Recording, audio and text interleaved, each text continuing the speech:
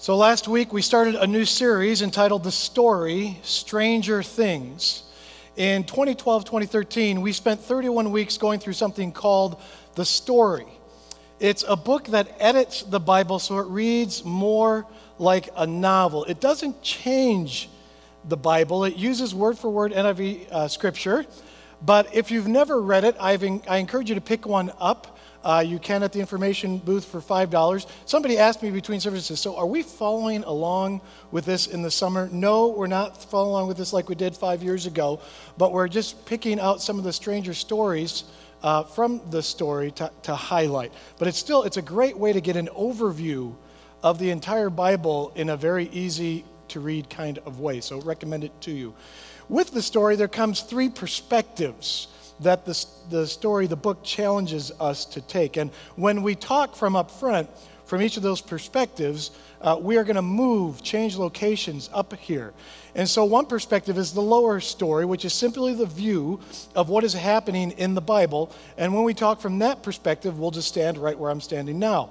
When we look at the upper story, the view of God's perspective of what is happening in the Bible, we will move up to the upper platform over there and talk about God's perspective. And then there's an our story view, which is a view of how the Bible intersects with the story of our lives. And when we talk about that, we'll move to the lower platform by the chair here. So we'll move around as we change our perspectives on each individual story. But we've entitled this The Story, Stranger Things. And while we have a very high view of Scripture, we believe it is the Word of God, we also know that there are some strange, weird, and odd stories in the Bible. And what we hope to take away from this series, The Story, Stranger Things, is that in the biblical story and in our own personal stories, God is at work in the unexpected things of life. In our lives, sometimes we get blindsided. Things happen that we never saw coming or could possibly have imagined. And when that happens, we wonder, is God still with us? And we want this series to remind us that yes, God is at work even in the unexpected things in our lives. A verse that we want to keep in front of us for this series, memorize it if you haven't already. It's Isaiah 55, 8 and 9, which says, "For my thoughts are not your thoughts, neither are your ways my ways, declares the Lord. As the heavens are higher than the earth, so are my ways higher than your ways, and my thoughts than your thoughts." Again, God is different from us. And we all have expectations of how God is supposed to act and how he should be. And when God doesn't act like we think how God should act, well, it's because he's not us. He's different from us. So, of course, there will be times when God seems strange. The Bible is, of course, written in a different time, a different culture. It has different values. And in the bulletin, we've listed the different strange stories that we're going to address during this series. This morning's story is a strange one because Jesus needs 2 attempts, 2 tries to heal a blind man. And it's strange because, like, what? Did he have an off day or was he just not concentrating? What happened? What is it that Jesus needs 2 attempts to heal somebody? That doesn't make any sense. That's strange. Our scripture reader for this morning is Jocelyn Zernberg. So Jocelyn, if you can make your way on up to the podium. As she does so, I'm going to ask if you are able to please stand and face the center of the room. And we read scripture from the center of the room to remind us where it is to be in our lives, both as individuals and as a community of faith. It is to be central. And so, Jocelyn, whenever you are ready, please read from Mark chapter 8, verses 22 to 26. They came to Bethsaida, and some people brought a blind man and begged Jesus to touch him. He took the blind man by the hand and led him outside the village. When he had spit on the man's eyes and put his hands on him, Jesus asked, "Do you see anything?" He looked up and said, "I see people. They look like trees walking around."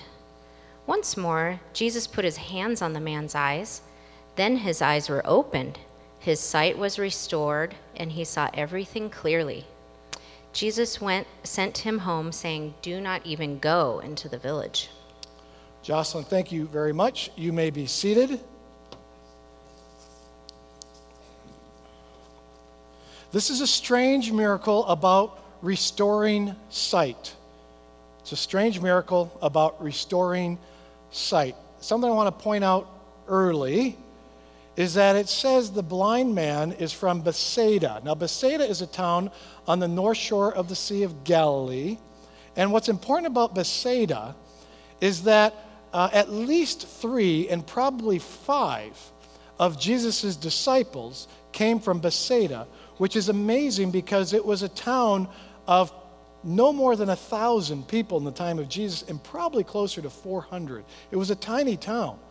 And 3, probably 5 of Jesus' disciples came from this tiny little town on the north shore of the Sea of Galilee. Peter, Andrew, and Philip, the Bible says, were all from there.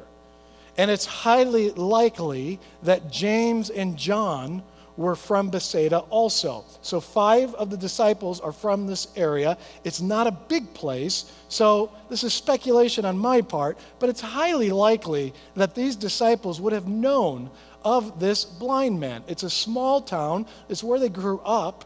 I can't imagine that they weren't familiar with this fellow. Again, that's speculation, but it's highly likely. Now, miracles are kind of strange by nature, right? Again, seeing a lame person walk, or a deaf person hear, or a blind person who can suddenly see, that's out of the ordinary to begin with. That should go without saying. But even by miracle standards, this one is a strange one. And there are 3 things in particular that make this a strange miracle. The first, and the most obvious, is that the first attempt to heal this blind man from Bethsaida, it only half worked. It only kind of worked. Jesus spit on the man's eyes. And it wasn't completely, that's not the only time that Jesus would use his spit to heal someone. So he spits on this man's eyes, he puts his hands on him, and the blind man says in verse 24, he looked up and said, I see people. They look like trees walking around. So it's a miracle. Well, kind of. Is it a miracle? Is it not a miracle? What happened here? What's going on? It's just kind of strange. The second thing that makes it strange is that the blind man never asked. He didn't ask to be healed. Nowhere in the story does the man ask to be healed. Verse 22, it says, they came to Bethsaida, and some people brought a blind man and begged Jesus to touch him. Others came on the blind man's behalf, which again isn't completely out of the ordinary. It does happen in some other miracle stories of Jesus. But I just want to pause there and just ask a question there. How does a blind person know they are blind? And I'm not trying to be disrespectful in any way, shape, or form. But let's just assume, and put yourself in this person's shoes. Let's assume you've been blind since birth. You've never been able to see. How does someone who's been blind since birth know what they are missing? What's their frame of reference? See, the only way someone who's been blind since birth knows that they're blind is that somebody has to tell them. It's like they're blind to their blindness.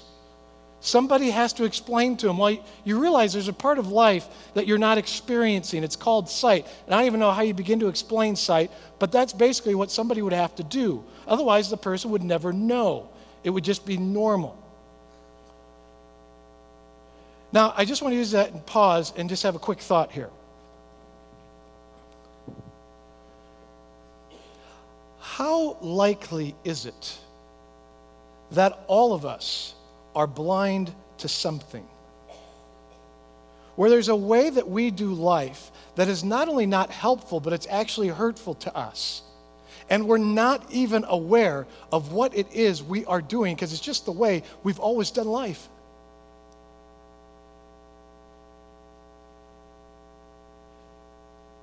It's highly likely that all of us are blind to something, and we don't even know it.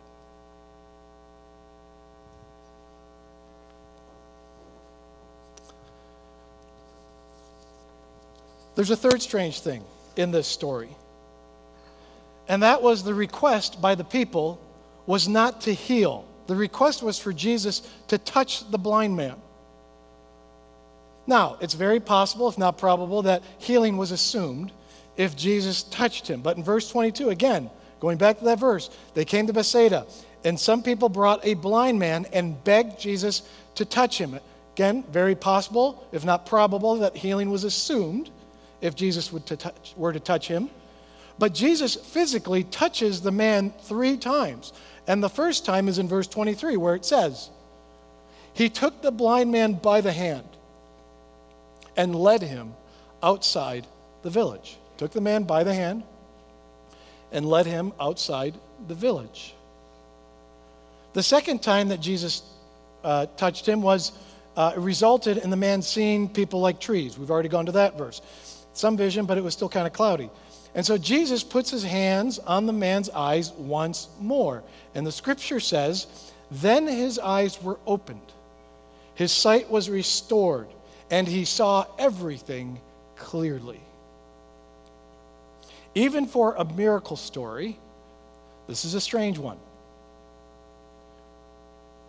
But if we look at this story from God's perspective, we'll see that it's a strange example of God's foresight. This story is a strange example of God's foresight. What we have to remember and understand about the Bible is that God inspired the writers of the Gospels to highlight truth. Truth about Jesus, truth about us. Sometimes we, I think, misunderstand and think, well, the people who wrote the scriptures, they just kind of were, putting stories together randomly, haphazardly. No, that's not the truth at all. They are put together in such a way so that truth about Jesus, truth about us, is highlighted. Not just in what it says, but in how it structures the stories and how it puts the stories together. You see, the blind man in this story was a picture of the disciples. He was a picture of the disciples. This is not an original thought. Got this from Ray Vander Laan. I believe he's right on about this, though, that the blind man was a picture of the disciples. But in order to appreciate that, what do you mean? Where do you get that? You've got to look beyond the story.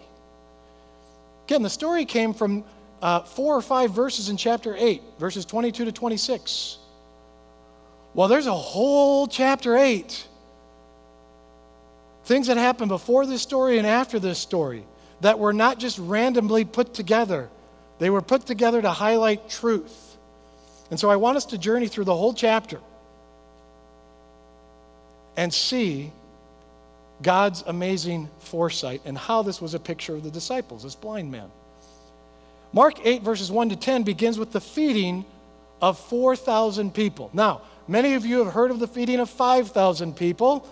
That was another time. There was also a time where Jesus feeds 4,000 people. 2 different stories, not the same story with different numbers. No, the feeding of the 5,000 in the Gospel of Mark occurs in Mark chapter 6. In Mark chapter 8, we read of a second miraculous feeding, the feeding of the 4,000. After Jesus miraculously feeds 4,000, verses 11 to 13 in Mark chapter 8, the Pharisees come, and do you know what they ask for? They ask to see a miraculous sign. He just miraculously fed 4,000 people. And the Pharisees come and they say, hey, we would like to see a miraculous sign. And I love Jesus' reaction to this. The Bible says, it's one of the few times, it says, Jesus sighed deeply. Ah! Are you kidding me? I just fed 4,000 people. You want to see a miraculous sign? What is wrong with you? He couldn't believe their unbelief. It was incredible. And so in the next 2 verses, verses 14 and 15, Jesus goes to his disciples and he warns them about this unbelief. And he uses a phrase. He says, beware, watch out for the yeast of the Pharisees and of Herod. And it was meant to be a clear warning against unbelief, because both the Pharisees and Herod would ask Jesus for a miraculous sign. And Jesus doesn't give them one because they don't believe. And so he goes to warn his disciples about that kind of unbelief. And he says, watch out for the yeast of the Pharisees and of Herod. And do you know how the disciples interpret this warning? It's the very next verse, verse 16. It's on the screen. They discussed this with one another and said, it is because we have no bread. It is because we have no bread. Other than the night that Jesus was betrayed, this had to be the most disappointing moment in the ministry of Jesus with his disciples. Because look at his response to their lack of understanding. Verses 17 to 21. Aware of their discussion, Jesus asked them, why are you talking about having no bread? Do you still not see or understand? Are your hearts hardened? Do you have eyes but fail to see? Do you have ears and can't hear? And don't you remember when I broke the 5 loaves for the 5,000? How many baskets of pieces did you pick up? 12, they replied. And when I broke the 7 loaves for the 4,000, how many basketfuls of pieces did you pick up? 7, they answered. And he said to them, do you still not understand? Why are you talking about bread? So when Jesus, the very next story, Jesus heals the blind man from Bethsaida. And so when Jesus heals the blind man from Bethsaida and he still can't see, Jesus is in essence saying to his disciples, this is you. This is you. I've done 2 feeding miracles in your presence. I fed 5,000 people. I fed 4,000 people. And you're still blind enough to think I'm worried about having bread. Guys, this is you. I did a miracle. He still can't see. I only did 1 with him. I've done 2 with you. You still don't see. These guys were blockheads. They were numbskulls. Again, I realize I'm using Charlie Brown and Bugs Bunny language, but that's what they were. Remember, 5 of these disciples were from Bethsaida. And I can see Jesus thinking, 1 blind man from Bethsaida? That's nothing. I've got 5 that I've been schlepping around for 3 years. They still don't get it. But here's the amazing thing about God's perspective. God has strangely amazing foresight. Because even in this debacle of a moment, God saw their future, not their failures. Again, I call these guys blockheads and numbskulls. That's what I see. That's not what God sees. In an amazing display of patience, not just in this story, but all throughout the Gospels, just like the blind man, Jesus leads the disciples by the hand. And he shows them not 1, but 2 feeding miracles. And when they still don't get it, he teaches them about the miracles themselves. And when they still don't get it, he gives them an illustration about how they don't understand. He leads them by the hand. And after this illustration, after this blind man was a picture of the disciples, the very next story, the blind man from Bethsaida story ends in verse 26. Verse 27 says, Jesus and his disciples went on to the villages around Caesarea Philippi. And on the way he asked them, who do people say that I am? And they replied, some say John the Baptist, others say Elijah, and still others one of the prophets. But what about you? He asked, who do you say that I am? And Peter answered, you are the Christ. You could interpret that as, you are the Messiah, or you are the Savior of the world. Jesus was willing to work with them in their lack of understanding. because he had the foresight to see that they would get it. And they got it.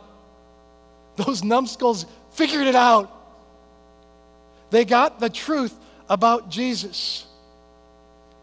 And God had the amazing foresight to see that they would. Which leads us to a strange question. What is my level of insight? It's a question about self-awareness, sure. A question about faith. Peter said to Jesus, "You are the Christ." The language we use here at TFRC is, Jesus Christ is my Lord and Savior. Jesus Christ is our Lord and Savior. What difference does that make in our lives? Is Jesus my Lord and Savior making any difference in how I see the world, how I view life, how I live life? What is my level of insight?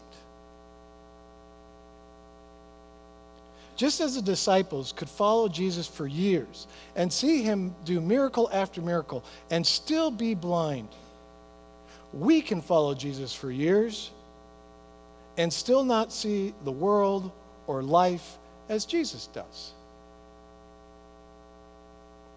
And there's just two things that I want to remind all of us on.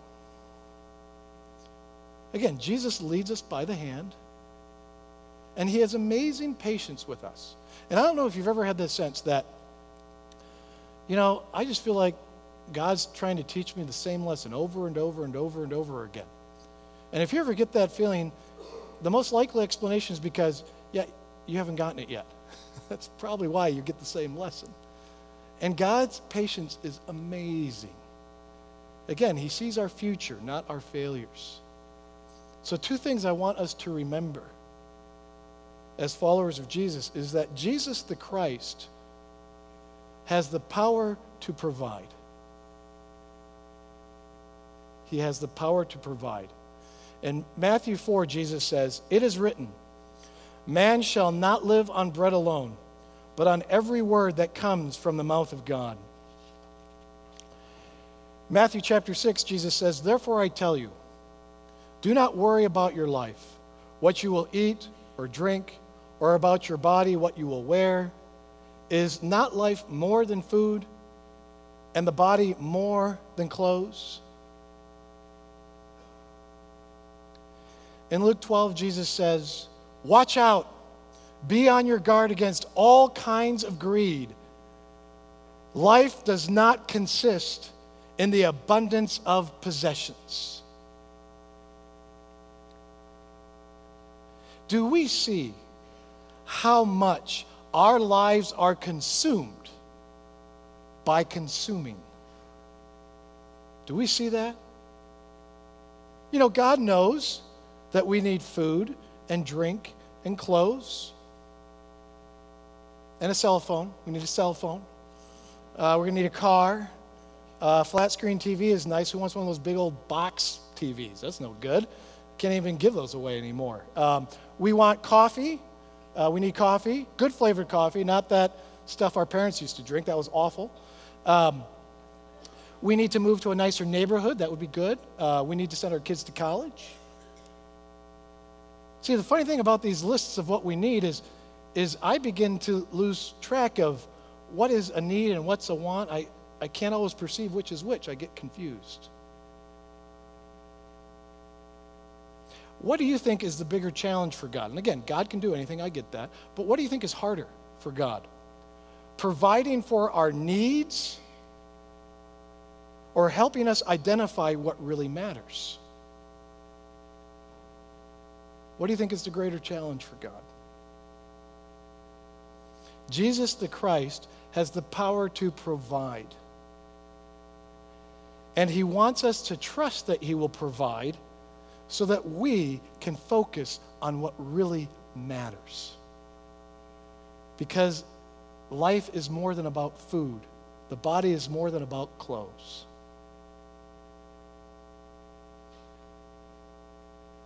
The other thing is that Jesus the Christ has the patience to see you through your own blindness. He has the patience to see you through your own blindness, or maybe a better way of saying that is that he has the patience to see us through our blindness.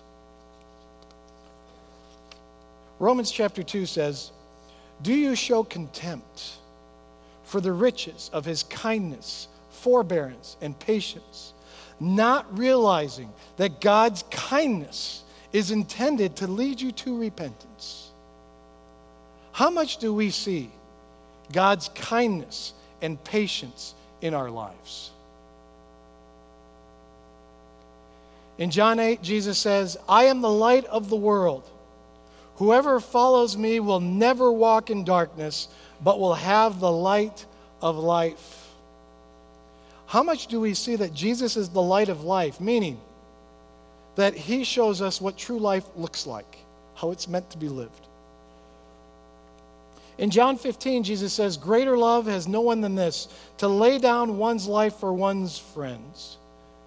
How much do we see that sacrificing our lives is the greatest love, and that a life of love is a life of sacrifice? Jesus says in Matthew 23, the more important matters of the law, justice, mercy, faithfulness. How much do we see that justice and mercy go together? See, we typically think, well, justice and mercy, those are opposites. No, they go together. Think about it.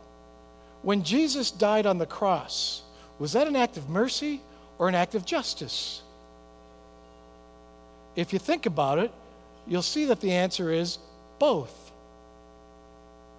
It's an act of mercy because he died on our behalf. It was an act of justice because death was required as a payment for sin.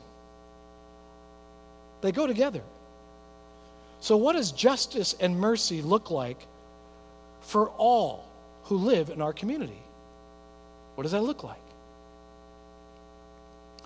In Matthew 5, Jesus says, "I tell you, love your enemies and pray for those who persecute you, that you may be children of your Father in heaven. He causes his sun to rise on the evil and the good, and he sends rain on the righteous and the unrighteous."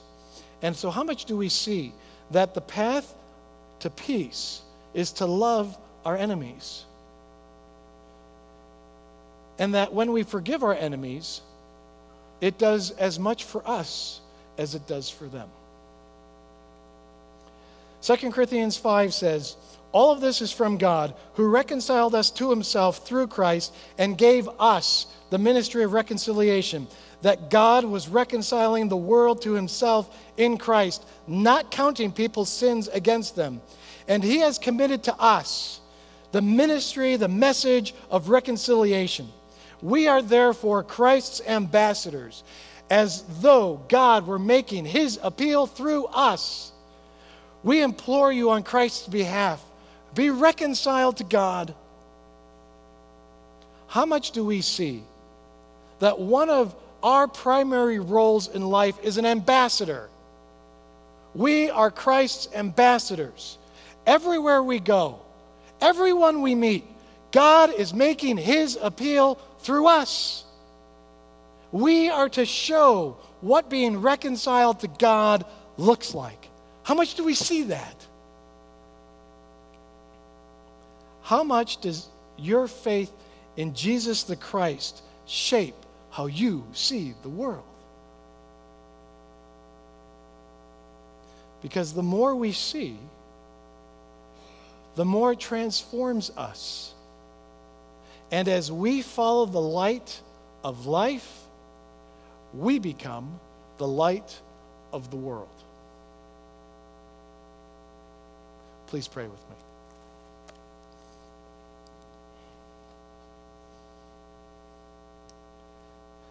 Lord, again, we thank you for your great patience with us. We thank you how you continue to lead us by the hand. Failure after failure after failure, you continue to see our future. And so, Lord, we ask that we'd be sensitive to your leading. And we ask that you would show us the things in life that we are blind to, and to help us live life as Jesus showed us to be lived. And in so doing, that we become more and more the light of the world. All for your glory. In the name of Jesus we pray. Amen.